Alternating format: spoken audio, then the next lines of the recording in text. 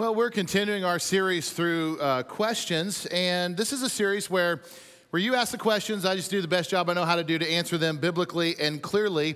And we're going to pick up right where we left off last week with this question: how do I show the love of God without turning people off by sounding judgmental or intolerant? Many of the questions that were submitted over the last month or so dealt with this right here. This is a summarization question of many questions. And we spent some time diagnosing this a little bit last week and about how we face a significant challenge sharing our faith today because we just live under a different set of values than many people in our world today. And that's not some big surprise. It's just the reality. Christians today live under what we might call just biblical values. We ask questions like, what does God think about this?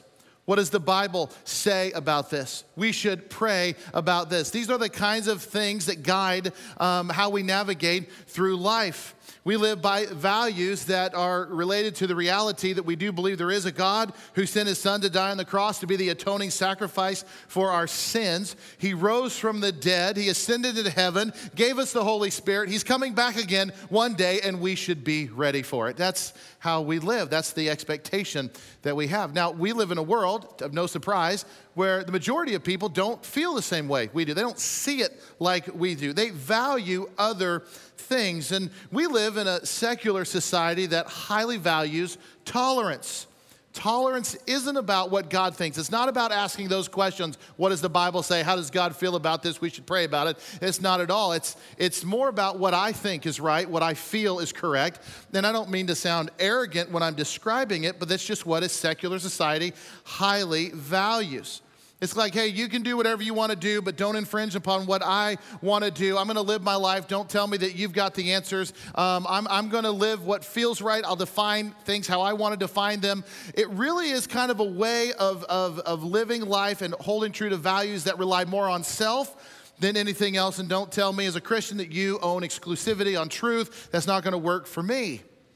And you know, there is it's a way of looking at it that just doesn't include God in our thinking.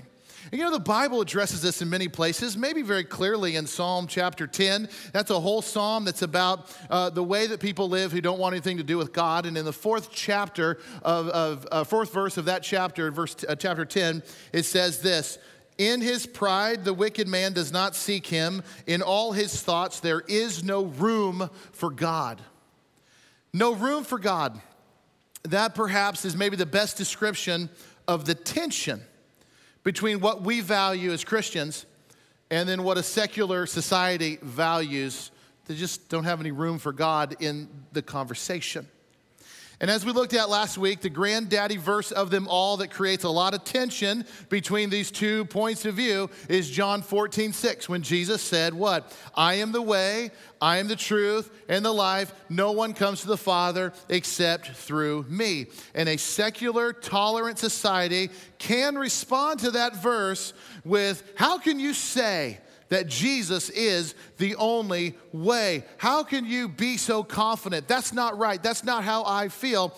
And if you've ever spent time trying to share your faith with somebody, no doubt that you have encountered some of this resistance. That is the tension we live in. Now, I will say this, not everyone feels that way. Not everybody would be so strong about their feelings. But from my point of view, there is a growing hostility in our land towards biblical values and towards people who hold them dear. Now, that's my observation. Maybe you felt it too. Christians oftentimes get accused of being judgmental and intolerant. We are blamed for a whole lot of things. You know, Christians get blamed for holding the country back. We get blamed for influencing politics negatively. Christians are often accused of being out of touch with today's world, out of touch with science, out of touch with modern thinking. We get blamed for holding true to values that are considered archaic by many people today, and they accuse us of holding to them with a holier-than-thou attitude, with exclusive claims to the truth. The hostility at times can make me angry, and it probably makes you angry too. There are times it can make us feel discouraged, this growing hostility. There are some times that we might often feel, man, we are losing our family. We are losing our country. We are losing our way of life. It's the tension between what we value and what many in our world value differently.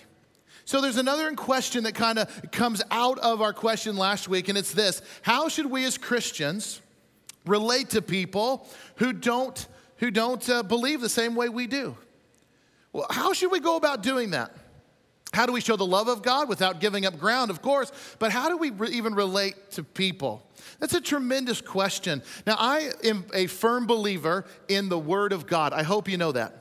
And if you don't know that, I'm going to tell you right now, I am a firm believer in the Word of God. I believe that there are very few questions that come up ever in our lives that the Bible doesn't speak truth into, that doesn't speak guidance towards. And this question right here about how do we relate to people who just see the world differently than we do? We don't want to be judgmental or intolerant. We want to be seen that way. How do we bust down these walls of hostility? All of those kind of things. I believe the Bible answers that question. In fact, gives us quite a bit of guidance today of how to navigate through it. So if you got your Bibles, would you open to the book of Colossians chapter 4? We're going to be spending our time with this chapter of the Bible today. And I'm going to ask that you just keep it on your laps because there's going to be multiple times I'm going to reference back to it. The verses may not pop up on the screen when I do that, but you're going to be able to see it because it's right there on your lap. Colossians chapter 4, it's in the New Testament. And while you're finding that, let me just tell you that this letter of the Bible was written by the Apostle Paul. And it's called Colossians because it was written to the Christians who were living in the city of Colossae. So he's giving them instructions. And if you read the whole letter, you're going to find out real quickly that this is a letter about how Christ is Lord over all and salvation is found in him. Nothing else, it's found in him. And as Paul gets to the end of his letter to these Christians in Colossae, he turns his attention to talk about prayer and evangelism. And what he shares at the end of his letter, it's almost as if it feels like that maybe the Christians there in Colossae were asking the same kinds of questions that we are asking here as a church family, because he seems to address the very same thing. How in the world do I relate to people who just don't believe like me, who maybe are hostile towards what I believe? How do I do that? He gives us some very clear guidance of how to navigate that. You got it open there? Look at verse 2 of chapter 4, and let's just read a few verses together. Paul says, "Devote yourselves to prayer, be watchful and thankful, and pray for us too, that God may open the door for our message, so that we may proclaim the mystery of Christ, for which I am in chains. Pray that I may proclaim it clearly, as I should. Be wise in the way you act towards outsiders. Make the most of every opportunity. Let your conversation always be full of grace, seasoned with salt, so that you may know how to answer everyone." I read that and I go, I think that church is asking the same questions we are asking, and I think Paul addresses this. He gives us some tremendous guidance of how to go about answering this question. So his counsel really has two parts to it. There's the first part, which is all about prayer. Did you pick up on that part? Devote yourselves to prayer, he says. Pray for us. Pray that the message is proclaimed clearly. That's the first part. The second part is all about evangelism. What does he say? Be wise in how you act towards outsiders. Let your conversation always be full of grace. I can tell you this, friends, right now. If we have any hope of answering this question and living it out and having success, then we better start understanding that prayer and evangelism go together, okay? They go together like peas and carrots, like the old saying says. There's an evangelist from Great Britain. His name's Nick Pollard. He says this. He said, prayer is talking to God about people. And evangelism is talking to people about God. We can't do one without the other. I agree with that 100%. I feel like that's right in line with the messaging that Paul is trying to communicate here in the 4th chapter of Colossians, that prayer and evangelism should be seen as going together. So let's begin with what he said about prayer just real quickly. He highlights 3 prayers, if you saw that in the text, and I believe these 3 prayers give us some guidance today in answering this question. He says this, number 1, if you're taking notes, he says this: pray for us. Pray that God may open the doors for our message. what is Paul praying for? What is he asking the church to be praying for? He's asking the church to be praying for opportunities. That's what he's asking them to pray for. He wants God to open doors. Open doors for what? Open doors that he might share the good news. It would be like asking God to bring somebody into your life specifically for the purpose of influencing them with the gospel. It's asking God to orchestrate a meeting with someone and to go before us and prepare the way. And I have a question for you, church. Do you ever pray prayers like that? Have you ever prayed a prayer like that before? It's like praying for that coworker, asking God, hey, God, when I go to work tomorrow, I would like to ask you to create an opportunity for this coworker of mine to have a conversation that honors you and maybe helps him take one step closer to believing in you. And I'm praying specifically for that. Have you prayed a prayer like that before? Do you pray ever that God would give you an opportunity, maybe even just to meet somebody randomly? Have you ever prayed a prayer that's like, God, I'm taking the dog down to the bark park tomorrow after work, and there's going to be a lot of dog lovers down there, and I pray, Lord, that you just orchestrate and anoint a conversation with somebody I randomly meet down there, and that we talk about dogs, and that leads into some kind of conversation about faith. Lord, would you help me make that connection? Have you ever prayed a prayer like that before? Would you be afraid to pray a prayer like that? And you might say, scared to say a prayer like that? Why would I be scared? Because God might actually answer it. And you might be in a position where you actually have to have a conversation. Let's be honest. Talking to people about Jesus can be a very intimidating thing, to just put yourself out there like that, especially a friend or coworker, and the fear of not knowing exactly what to say and what if I mess this up and all that stuff. Maybe that's why Paul asked for the second prayer. Number 2, to be able to proclaim the mystery of Christ. And we may be a little intimidated. We might not have all the boldness that we need, but if we're praying for these opportunities, and let's say you pray for that coworker, and let's say tomorrow when you go to work, God actually gives you that opportunity. You're in the break room together, just one-on-one, and this person asks a very spiritual question. Bam, the opportunity arises. I think this next prayer is, Lord, help me have boldness to go ahead and proclaim, because in those moments, we are confronted with either to step up or back out. And it's easy to back out. And we've all backed out. I am your pastor, and I have backed out of grand opportunities before to share the gospel. I don't know if you've ever had this experience, but I have. They'll be talking with somebody, and I just say, it feels like the Holy Spirit is nudging me to engage.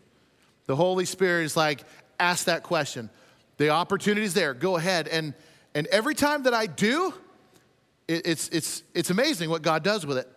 But when I don't, usually I'm like, I don't think that was God. That was the pizza I ate. I don't think that was God. I don't think I'm hearing you correctly. You know, when I don't follow that prompting, I always feel like, man, I should have. What if I'd have just said this? Have you ever had that experience? Oh, I wish I'd just thought of that. And I think this is where this prayer comes in. Pray that I don't miss this opportunity. That I go ahead and proclaim it clearly. And that leads to the third prayer. Proclaim it clearly. We should be praying about that. So in other words, I think Paul is saying, pray that we don't mess it up. That's maybe my paraphrase. That's a prayer I pray often. Oh, Lord, please don't let me mess this up. Lord, please let this come out clearly. And I don't know if you pray that way. You see how all these three prayers kind of go together in succession? He's saying we must pray that God gives us the opportunities to talk to people about Jesus, and that we will actually take those opportunities, and that when we do, we will proclaim the gospel clearly. So when it comes to how do you show the love of God without coming across judgmental or intolerant, how do we talk to somebody who just completely doesn't see the world like we do? How do we do that? I guess my follow-up question is, how often do we pray about that? So like I know many of you have this, you have a family member who has abandoned their walk with Jesus, maybe engaged in lifestyles that are completely contrary to the truthfulness of God's word. Maybe you got a friend or coworker who just absolutely does not care about what we believe. When was the last time you were down on your knees before the Lord, asking for the Lord to open these doors of opportunity to you, to help you build some bridges so that when the opportunity is right, you'll be there and you can share the good news and the heart will be receptive. When was the last time any of us were on our face before God asking for this? And you say, oh, Pastor, I've prayed about that many times. I've prayed and prayed and prayed, and they're just not interested. They think I'm a Bible-thumping wacko, and they don't want to listen. They think I'm judgmental, and I've prayed and prayed and prayed. And you know what my counsel to you would be? Don't quit. Because the Word of God says this in 1 Thessalonians 5. It says to be joyful always, pray continually, and give thanks in all circumstances, for this is God's will for you, Christ Jesus. It's God's will for us to pray continually, to come at these things with some sense of, all right, God, you got this. I'm not going to get down about this. I'm going to lay this before you every day. I'm going to pray continually. And if you're in that situation, I have prayed and prayed. They don't want to listen. I can't build a bridge. Don't quit praying about it. How do we show the love of God? It starts on our knees. And that leads us to the next part of Paul's counsel, because the next part moves from prayer on into evangelism. And it's an incredible instruction if we will just take it to heart and listen and try to apply it. So we pray and pray and pray, ask God to open up opportunities for us and be ready to proclaim the gospel clearly. Then what? Number 4, he says this, be wise in the way that you act towards outsiders. Be wise in the way that you act towards outsiders. Let's define a term, make sure we're on the same page. What does Paul mean by outsiders? What did he mean by it back then? Well, specifically, it's not a trick question. It's those people who are outside of the family of God. They have not come in to God's family yet. So we might simply say they're an unbeliever currently, or they are a non-Christian. They have not surrender themselves to the lordship of Christ by believing in his death, burial, and resurrection and striving to live every day for the Lord. That's what he means by outsider. These are the people that we work with every day. Some of them are in our family. We interact with them every day. We drive by them every day. Every environment pretty much that we are in has outsiders, even when we gather in Christian circles. Be very wise, he says, in the way you interact with the lost. And he doesn't say it, but it's implied, because the way we behave and the things that we say can absolutely influence doors opening or doors slamming shut in your face. Be wise in the way you act towards outsiders. And if we are to take the words of Paul to heart, what does that look like on a practical level? Let's take it to heart. We should. What does that look like? Well, I think it would mean this, that you and I, as believers, we'd have to intentionally find a way to love and respect those whom we completely disagree with. Can you do it? If we're going to take Paul's words to heart, be wise. Use wisdom. One of the best questions we can ever ask ourselves is this a wise thing to do? To exercise wisdom in the way we act towards outsiders. You know, it's really easy to preach that. It's not as easy to live that, is it? It's not easy to live it in a divided culture, which is very divided. I've never seen a nation so divided as us today. It's hard to live that out in a divided church culture. I've never seen a day when the church in America was more divided on the most simple of issues than I have seen right now. Be wise in the way you act towards outsiders. I think has greater implications today than at any time in my life. You know, Jesus was a pro at this. You know that Jesus was a master at this. I could give you countless examples. I could fill up the rest of your day with examples. I'll give you 2 quick ones. You go to John chapter 4. Jesus has this encounter with this Samaritan woman, and they're there at a well, and they start to have a conversation. This is a woman who was living a lifestyle that Jesus would have been completely opposed to. I mean, everything in the Bible says the way this woman is choosing to live her life, no. That's not what we would say is the right way to go about doing it. Jesus engaged her in conversation. He listened to her even when doing so would have been considered completely countercultural. You know, there's society rules that are in place, and there is no reason, no circumstances that would have allowed Jesus to just have a conversation with this lady. One, because she was a woman. Two, because she was a Samaritan woman, and she is even shocked that Jesus has even given her the time or day. But Jesus, what's very obvious when you read it, is that he genuinely cared about her as a person. He was interested in what she was going through. He desired to understand the circumstances that brought about her lifestyle decisions, and he cared about her soul, and that is what resonated with her. It was some compassion. Now, in that whole encounter, not once did Jesus ever give up any of his convictions. Not once did he ever say, you know, I get that. You know, maybe I should rethink what the Bible says about that. Not once did Jesus ever give an inch of what he was convicted about scripturally. But he just deeply cared about her. He cared about her soul. And it changed her life. I think about another time when Jesus was calling his disciples, and one of his disciples is named Matthew. He was a tax collector. If you know anything about tax collectors, they were like the scum of the earth. Nobody looked at their child back in Bible days and said, hey, little Johnny, what do you want to be when you grow up? I'm going to be a tax collector like Zacchaeus. Oh, that's wonderful. No, they never had that impression. Tax collecting, they had their own category for tax collectors. There were sinners, and then there were tax collectors. I'd rather be a sinner than a tax collector. I mean, so that Jesus would call Matthew a tax collector, also the one who wrote the Gospel of Matthew, by the way, that Jesus would call him out of that lifestyle to follow him, that's a miracle all in itself. But then we know what Matthew did? He was so excited about it, he throws a party for Jesus. He's like, you're going to come to my house, and I'm going to invite all my tax collector buddies, and we're going to have a party. So Matthew throws this banquet, and of course, you know, what do people do at a banquet? They tell jokes, they laugh, they have a meal together, they're in a relaxed atmosphere, they're having a good time together. And Jesus is right in the middle of this party with all of these tax collectors. And the Pharisees of the day, they're the religious leaders, they look at that from the outside and they're like, what in the world is Jesus doing hanging out with the scum of the earth? Jesus, knowing that they're saying these things, has what I think one of the most epic comebacks you're going to read in the Bible, but really what it does is shows his heart. What did Jesus say? Do you remember? It is not the healthy that need a doctor. It's the sick. And he says, I've not come to call the righteous, but sinners.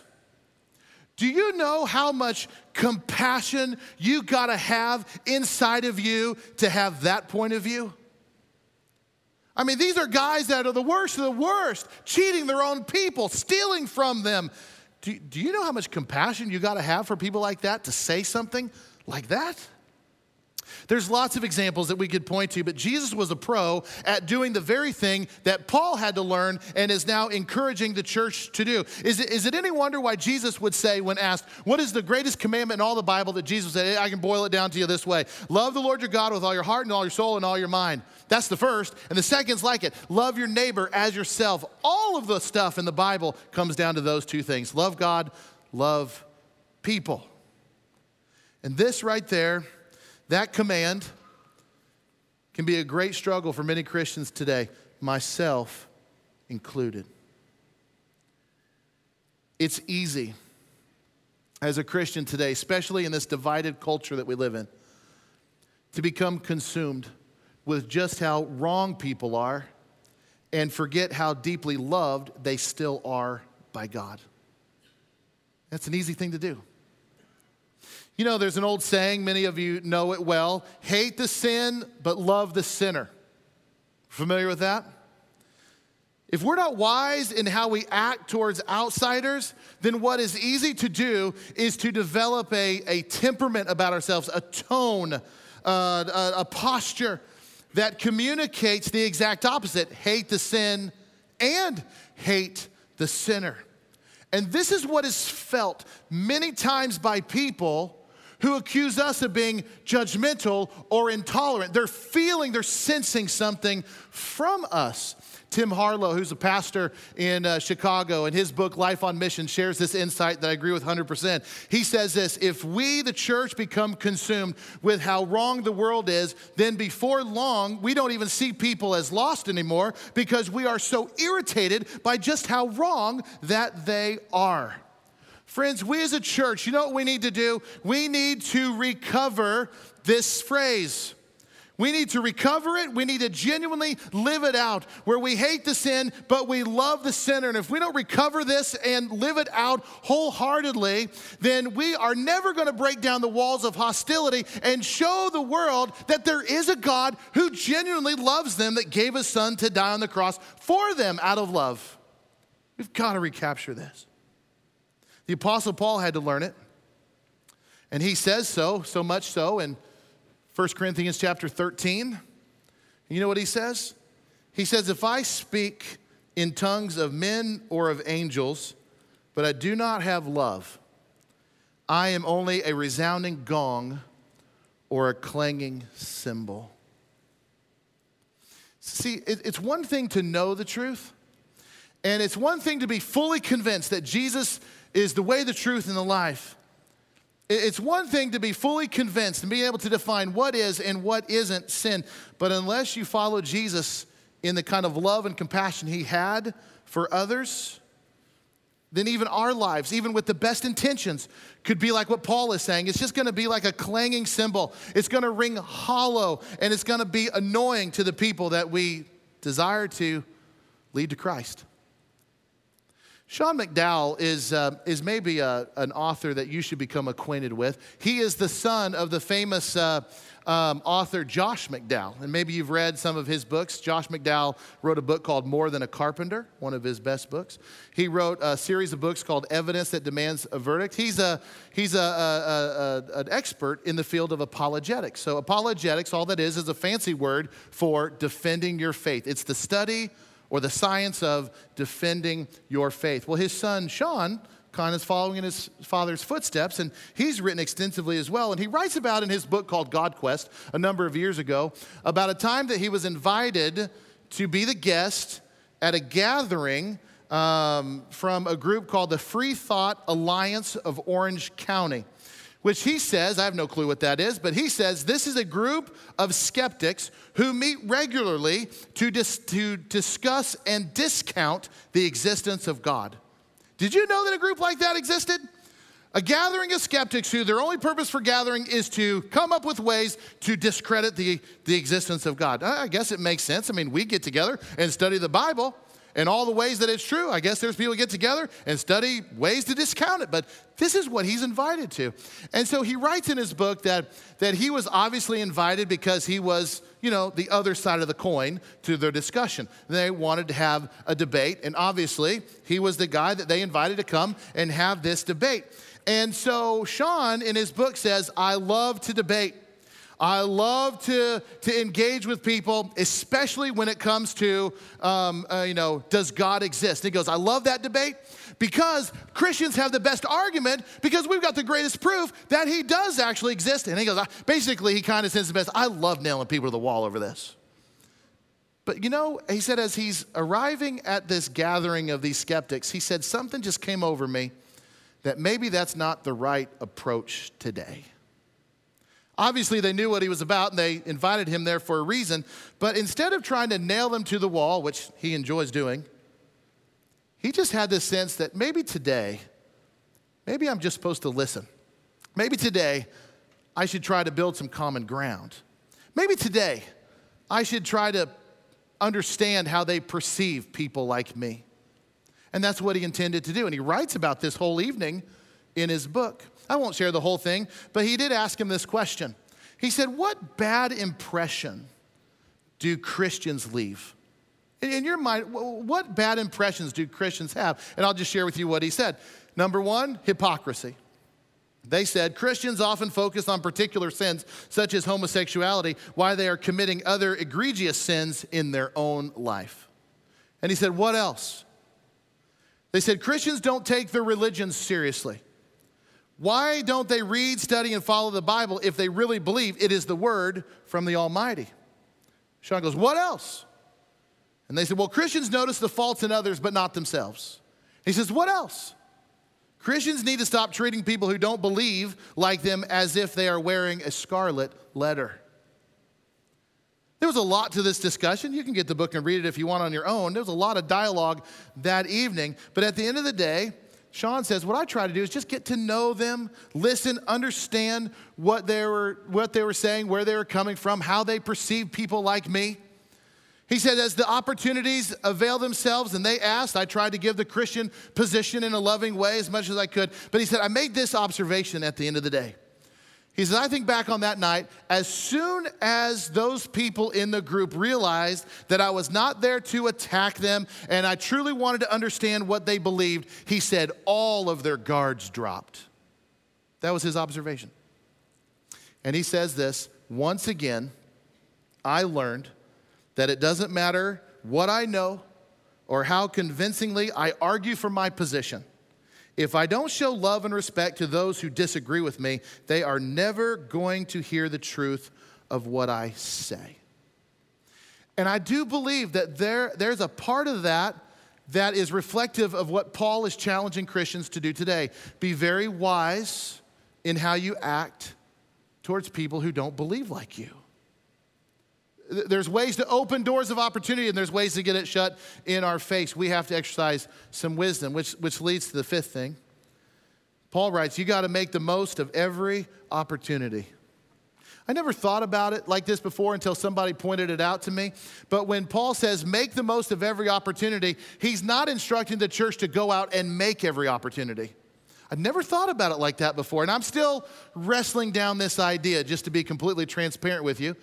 But he doesn't say go and make your own opportunities. He says make the most of the opportunities. And it makes sense in context that if we are praying to God, like Paul encourages the church today, pray for us. Pray that God opens doors. Pray that God creates opportunities. If God is the one that's responsible for opening those doors of opportunity, doesn't it take a little bit of pressure off on us instead of to make every opportunity? We just got to be ready for when those opportunities come. We got to be ready for the answer. We got to be ready to step in when God creates. And tell you, if God creates the opportunity, don't you think he's going to bless our bold proclamation of Christ?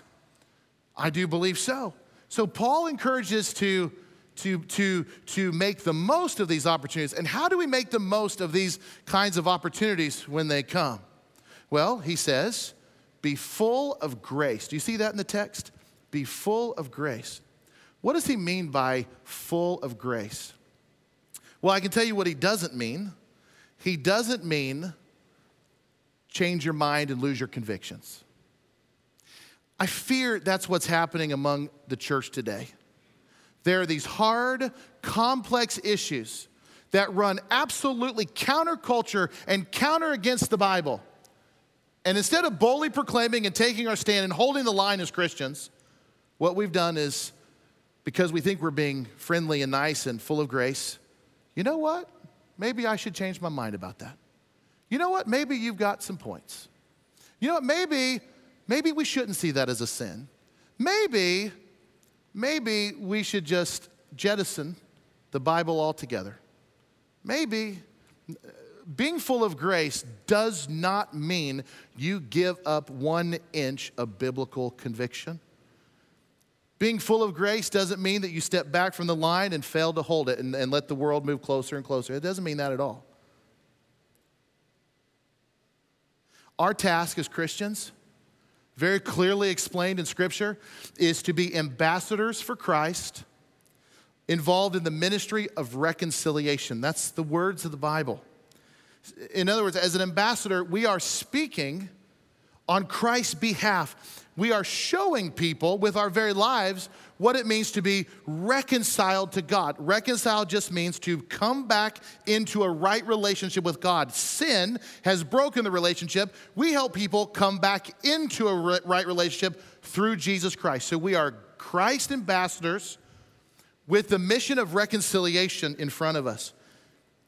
We are to love our neighbors as ourselves, that's right from Jesus, with all the compassion that Jesus modeled for us in the Scriptures. So we literally have a gospel of grace love, and reconciliation. So as it relates to evangelism, I can tell you, evangelism isn't just about saying the right things.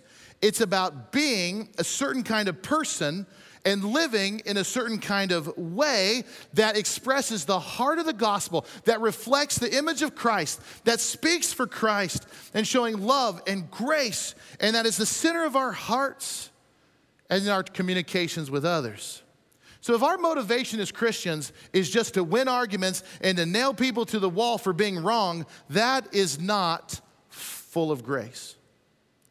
But if our motivation is to be like Jesus and to live genuinely and to display the kind of love that Jesus had, the kind of love that kept him on that cross when evil men were nailing him to it, when he could have easily called down legions of angels to take him down. That kind of love. That's the kind of people we're called to be, full of grace. But what's the last thing he said? Also, seasoned with salt. Do you see it in the text? Full of grace, seasoned with salt. I like how one evangelist speaks of this. He says, salt added to the meal brings out flavor. I think that's what Christians do. We bring flavor. We bring perspective. We bring in a lot of things. We make this better. While salt put on a wound, it stings, but it acts as an antiseptic. Our conversations need to be the same. We must be gracious, but we must also demonstrate true love that warns people of personal danger. Full of grace, seasoned with salt, love, compassion, understanding for sure. But when the time is right, when the opportunity is there, when God creates the moment, absolutely it's time to pour on some salt, because we're not doing anybody good if we don't help them cross the line to salvation. Full of grace, seasoned with salt. Now, this is not an exact science by any means, because there's no two people the same. There's no two circumstances that are exactly the same. There's nobody has an identical situation as someone else. What Paul is giving us is some guidance in how to show the love of God without sounding judgmental or intolerant. Paul is showing us how we as Christians can relate to people who don't believe the same way we do, might even be a little hostile towards what we believe. And the instruction, the guidance is clear, friends. And I just want to make it clear for you. Paul says pray. Pray specifically. Pray for open doors. Pray for the proclamation of the gospel, and pray that it goes out clearly. Pray for opportunities. Pray for doors to open. That's what we as a church are challenged to pray. So let's get down on our face before God and start making these prayers. Let's start praying to God. And then make the most out of every opportunity when God opens the door. Be very wise in this. Love, respect, compassion, understanding. They're all key quality characteristics of Jesus. And when we interact with people living exactly the way the Bible says not to live, then our interactions need to be full of grace, seasoned with salt. And like what Sean McDowell says, they're never going to hear the truth of what I have to say if I don't show love and respect to those who disagree with me. So friends, I'm going to stop right there, and I'm just going to let the words of Paul hang on you. I mean, these are words of guidance. And I'd imagine even as we read them and as we are processing them, there's people, there's situations that we're living through right now. There's neighbors that we have. There's children that we have. There's friends, there's coworkers, there's people that we interact with. I know that as we study this, names, examples are coming into your mind. Ask the Lord to help you process this. These are words of guidance. But what comes down to my conclusion is, how in the world are we ever going to show the love of God if we're not loving ourselves? I'm not going to give them an inch of conviction, but man, I can be very compassionate, and I think that's what we're called to be. And trust the Holy Spirit in this. So let me pray for us. Let's just go to prayer, and let's just pray on this a little bit. And ask God to help us understand and to help us apply to our own specific situations. Lord, we just come before you here as our time comes to a conclusion here together. And we thank you for your word, Lord. We thank you for these clear words of Paul. who had in his own life had to wrestle down this concept of love and compassion. He even made the connection, if I don't have love, man, I'm just a clinging bell that changes nothing. Lord, you are a God who loved the world so much that you sent your one and only Son to die for the very people who would never honor you. Lord, may we have just an ounce of that in our life, that we may be wise and understanding, not lose conviction, not give up ground, not hold the line, but Lord, that you help us build a bridge. Help us to understand points of view. Help us, Lord, that when the opportunities come, we will be ready. And we know, Lord, when you create the opportunities, good things will happen. Lord, we tell you that we share with you, we are your servants. We want to be that. We want to do that, Lord, because you died on the cross for us and saved us. We want to bring as many to heaven with us as possible. That's your will. Make it our will too, Lord. And Lord, I pray for anybody in our room today. This is not what they're wrestling with at all. These aren't the questions they have. Their questions are, do I even believe this stuff? Lord, if there's anybody in our room today that's struggling with doubt, they've got questions, not even sure that you're real, Lord, I pray that even right now as we are bringing our service to a conclusion, that just in your own way, Lord, through the Spirit, you draw near. Lord, you come near. Just in the convincing way the Holy Spirit does and say, I'm with you. I understand what you're going through. I'll be there for you when you're ready. Lord, we have questions and doubts all the time. Help us, Lord, with our unbeliefs and our questions. Lord, may this always be a place, New Life Christian Church be a place that it's okay to ask hard questions and it's okay to wrestle. But Lord, as we wrestle this down, would you give us all opportunity, Lord, even maybe today, before we go home, an opportunity that you lay before us to proclaim the gospel clearly. Help us in our relationships, Lord, to always reflect the love of Christ in all we do. Thank you, Father, for your many blessings and how you continue to bless and prosper our church family. In Jesus' name, amen. Amen. Would you stand to your feet? We're going to sing one more song together, but I want to let you know that after our service today, if you just want to pray with one of our elders, there's going to be several here at the front, and they'd love to pray with you. If you've got somebody on your heart, you want to say, I'm going to start praying today, and you'd like one of our elders to pray with you, they're going to be right up here. Or maybe you just got some questions, you want to know more about what it means to follow Jesus, we would love to visit with you. So let's sing together, and if that's on your heart to do today, you just stay up front, and we'd love to have a few moments with you. Let's sing together.